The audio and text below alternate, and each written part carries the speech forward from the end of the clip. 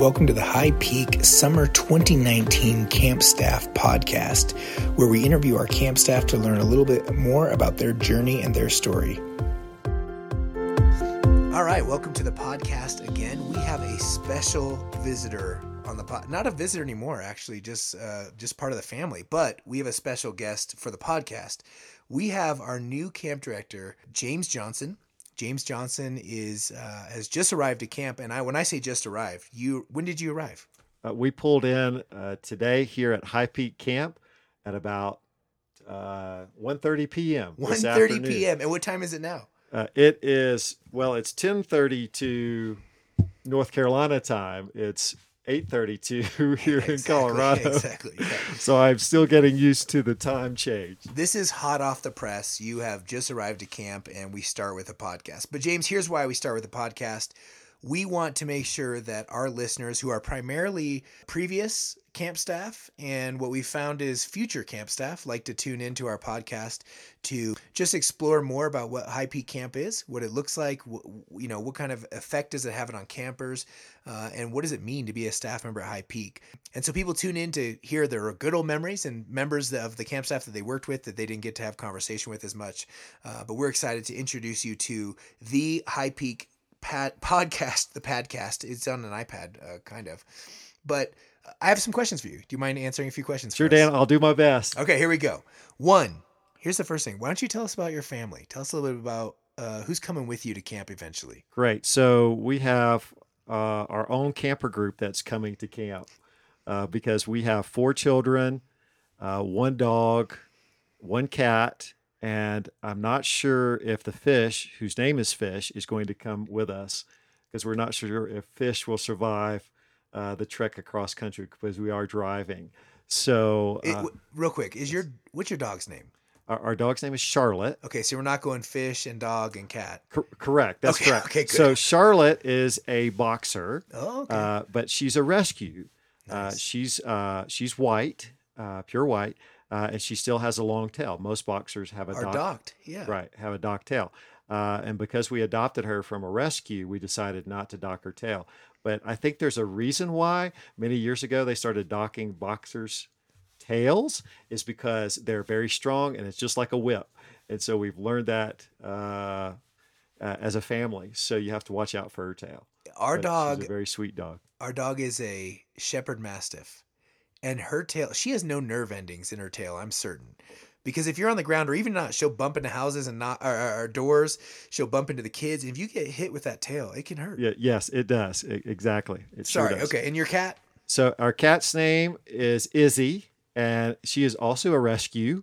So my daughter has been doing gymnastics for the last several years. Good. And so my wife and son, AJ, were there to pick her up one afternoon after gymnastics practice. And the cat jumped into the car. The doors were closed. The window was open. The cat jumped into the car. My son, AJ, gently opened the door, put the cat back out. The cat jumped back in. And then about an hour later, I get a call. We're bringing a cat home today. And I'm like, could you say that again? Because I am not a cat person. Yeah, me neither. So now we have a cat. Wow. Well, that cat was determined. Yes, determined. Okay, good. So you have your cats. Sorry. Go on with your family.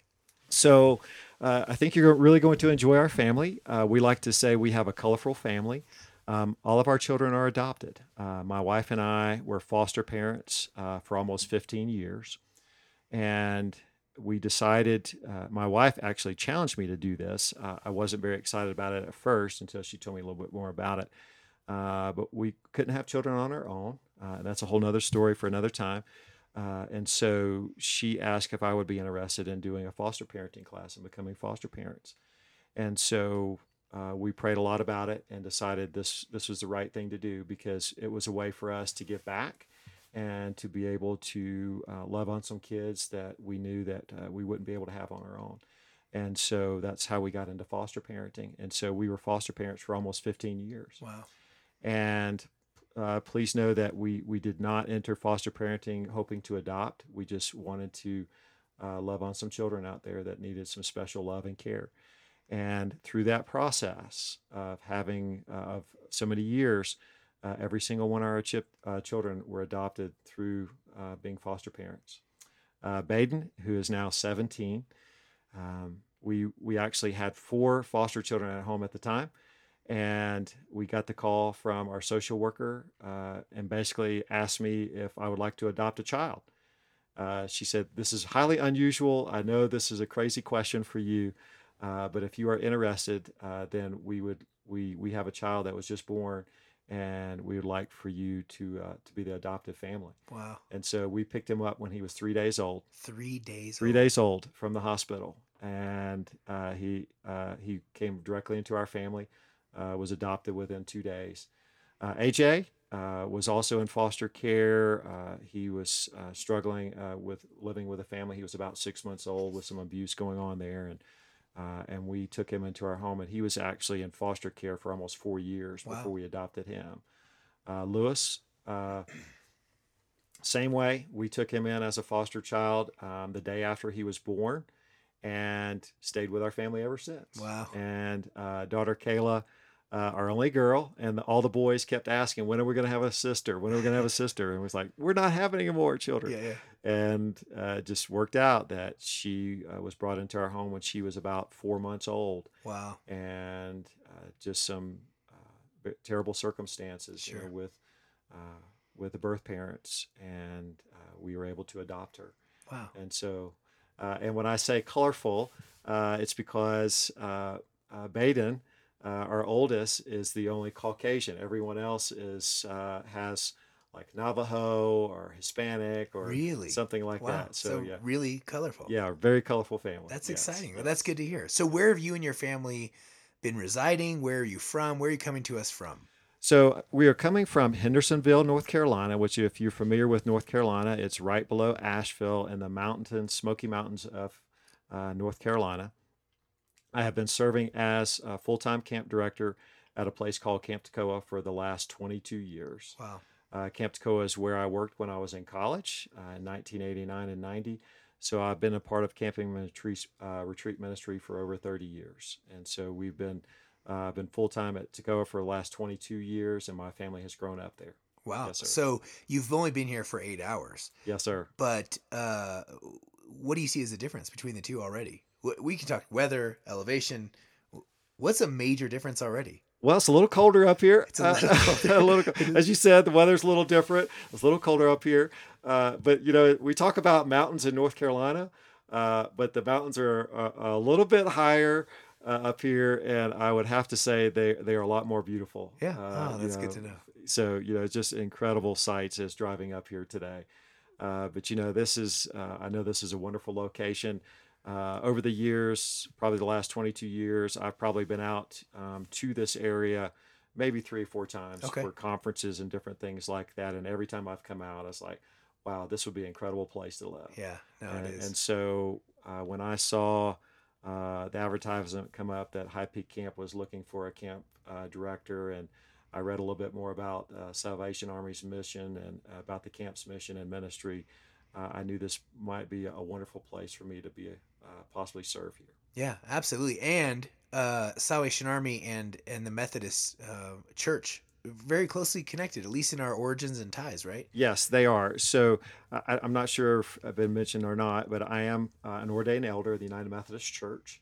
I was attended Pfeiffer University, and then went to Duke Seminary. When I finished Duke Seminary, I worked in a local church for 4 years. I was a youth minister. Loved nice. every minute of it. Sure. But even at that time, I knew I wanted to be in camp and retreat ministry. Now, I could have stayed an associate in the church and been a youth minister for years because I just loved it so much and working with the youth. But I had the opportunity to go to Camp Toccoa because I knew at some point in my career as a minister that I wanted to serve in camp and retreat ministry. So I was given that opportunity, and so this just extends that even more so. Yeah, absolutely. So you have been in camping for quite a long time. Yes, over sir. 22 years. Yes, sir. And you have now transitioned and day one here, but you're transitioning to High Peak Camp.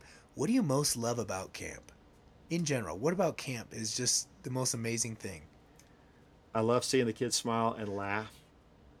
I love seeing people grow in their faith. I love watching young people, especially college students who come to work here, and meeting lifelong friends. When I've been out recruiting, I know that when you're in college, whether it be a college or university, no matter what size, you make some lifelong friends there. But friends that you make at camp, there's a difference. I've not been able to put my finger on it, but I just know that there's a difference. And those friends are friends for life as well. Those are your camp friends, and they will be your friends for life. And someone that you can call on, in your best of times and your worst of times, and they're going to be there for you. Yeah, you mentioned actually even at Camp Toccoa, and something we've been talking about doing here at High Peak is a camp reunion type deal. Yes. And how successful that was. Yeah. So almost 20 years ago, we decided, hey, let's do a Christmas reunion. We know we're not going to get everyone, but let's just get everyone together, do a little white elephant, play some camp songs, just have some fun together. We'll decorate for Christmas, and everyone can wear their ugly sweaters, whatever they want to do, and just have them in for a few hours. And then usually the college students will stay up way late into the night. I obviously go to bed. I can't stay up all night. Yeah, sure. But it's turned out to be just a wonderful, wonderful thing. Well, I think that's something that if you're listening to the podcast and you're listening through our social media, that's something we're looking at doing soon.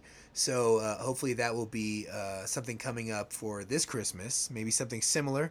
Yep. Ugly sweater contest. I didn't think about that. Yeah, in fact, ugly sweater. Extra points if you come to our camp reunion and you make an ugly sweater out of old ugly camp T-shirts. How about that? Oh, nice. Nice. Extra points for that. That's exciting. What about what is something about yourself that is interesting? And I know we talked about this off podcast. That's always a hard thing to come up with. But have you done anything that the average person doesn't get an opportunity to do? Well, let's see. I like to run. It's going to take me some time to obviously get used to the elevation here. Sure. But I've run 3 marathons. Wow. And 2 years ago, I got involved with a program called Go Ruck. Okay. Which is where, believe it or not, you basically put a backpack on you with about 30 pounds of weight in it, and you just ruck around. I love to backpack, but this is different because you're doing crazy stuff with the ruck. Sure. And I did an 18-hour challenge, which started at 9 o'clock at night, led by a person called the Cadre and about 25 people that do all these kinds of crazy challenges, meaning with weights and sure. With the ruck pack on the entire time. So yeah, just something unique I do. I just like to try to stay fit as much as possible. I like to try to keep up with the college students as much as I can. It's getting harder and harder. It's getting harder and harder. Well, you know what? We do with our camp staff. We do games throughout the summer. On break days, we'll play basketball, and I always challenge them. We're doing ultimate frisbee and all sorts of stuff.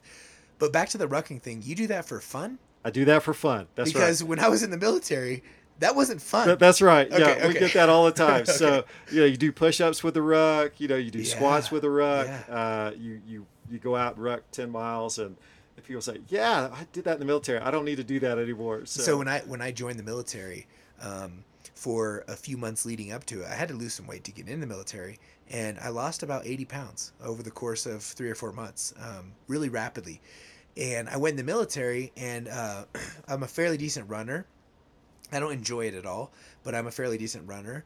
And I was even better at I was better at rucking because they would throw a 60-pound ruck pack on my back, but I'd just been carrying 80 extra pounds for my whole life, And so they were always amazed because we literally did this one ruck. It was till you died, basically. And we started with probably 70 or 80 people. And only 12 people finished, and I was the third person in line. Like it was a long, blisters on the feet. But it does. Rucking is different than walking. Some people go, "Oh, you going out for a walk?" That's not a walk. No. Definitely not a walk. Well, that's good. That's exciting. So you like the outdoors. You like being fit. You like being. Yes. You like running. It will take you time to acclimate to this elevation and temperature. And right now, if you look outside, the snow running is probably not too ripe. But there's opportunities for that, especially down in town. Well, James, I am excited that you are here as the camp director. I'm excited that you're going to be highly involved in our recruitment this summer and in our interviews. If you're listening to the podcast and you have yet to have had an interview for this summer, there is a high probability that interview will be with James and or myself for summer. And so you'll have an opportunity to get to meet James. I say in person, but especially over Zoom or Skype or whatever you use. But if you would just be in prayer for James and his leadership over at camp and our summer that's coming up in 2020. It's hard to believe we're already planning for summer 2020. Yes, it is, but it's time to start. Sneaks up on you. It sure does. Sneaks up on you. But James, we're excited for you to be a part of our camp staff and our body of believers that will come. And we just know that God will bless your time here in the ministry, and that people will come to love you just as we have in a short few months. We've interacted with one another. So thanks for joining the podcast, and thanks for coming to step into ministry and leadership with us at High Peak Camp. Dan, thank you so much. And again, just thank everyone that was involved in the interview process and for giving me this opportunity. This is a tremendous challenge, a tremendous opportunity. I'm looking forward to meeting everyone that's been involved with this camp over the last few years, and maybe a short time, even the last year, and just getting to meet you in person, getting to know you, and getting to learn more about this camp and all that you do here. I'm excited about being part of it. So thank you. Well, awesome. Thank you so much. And we will be in communication with you and talk to you later on the podcast. Take care.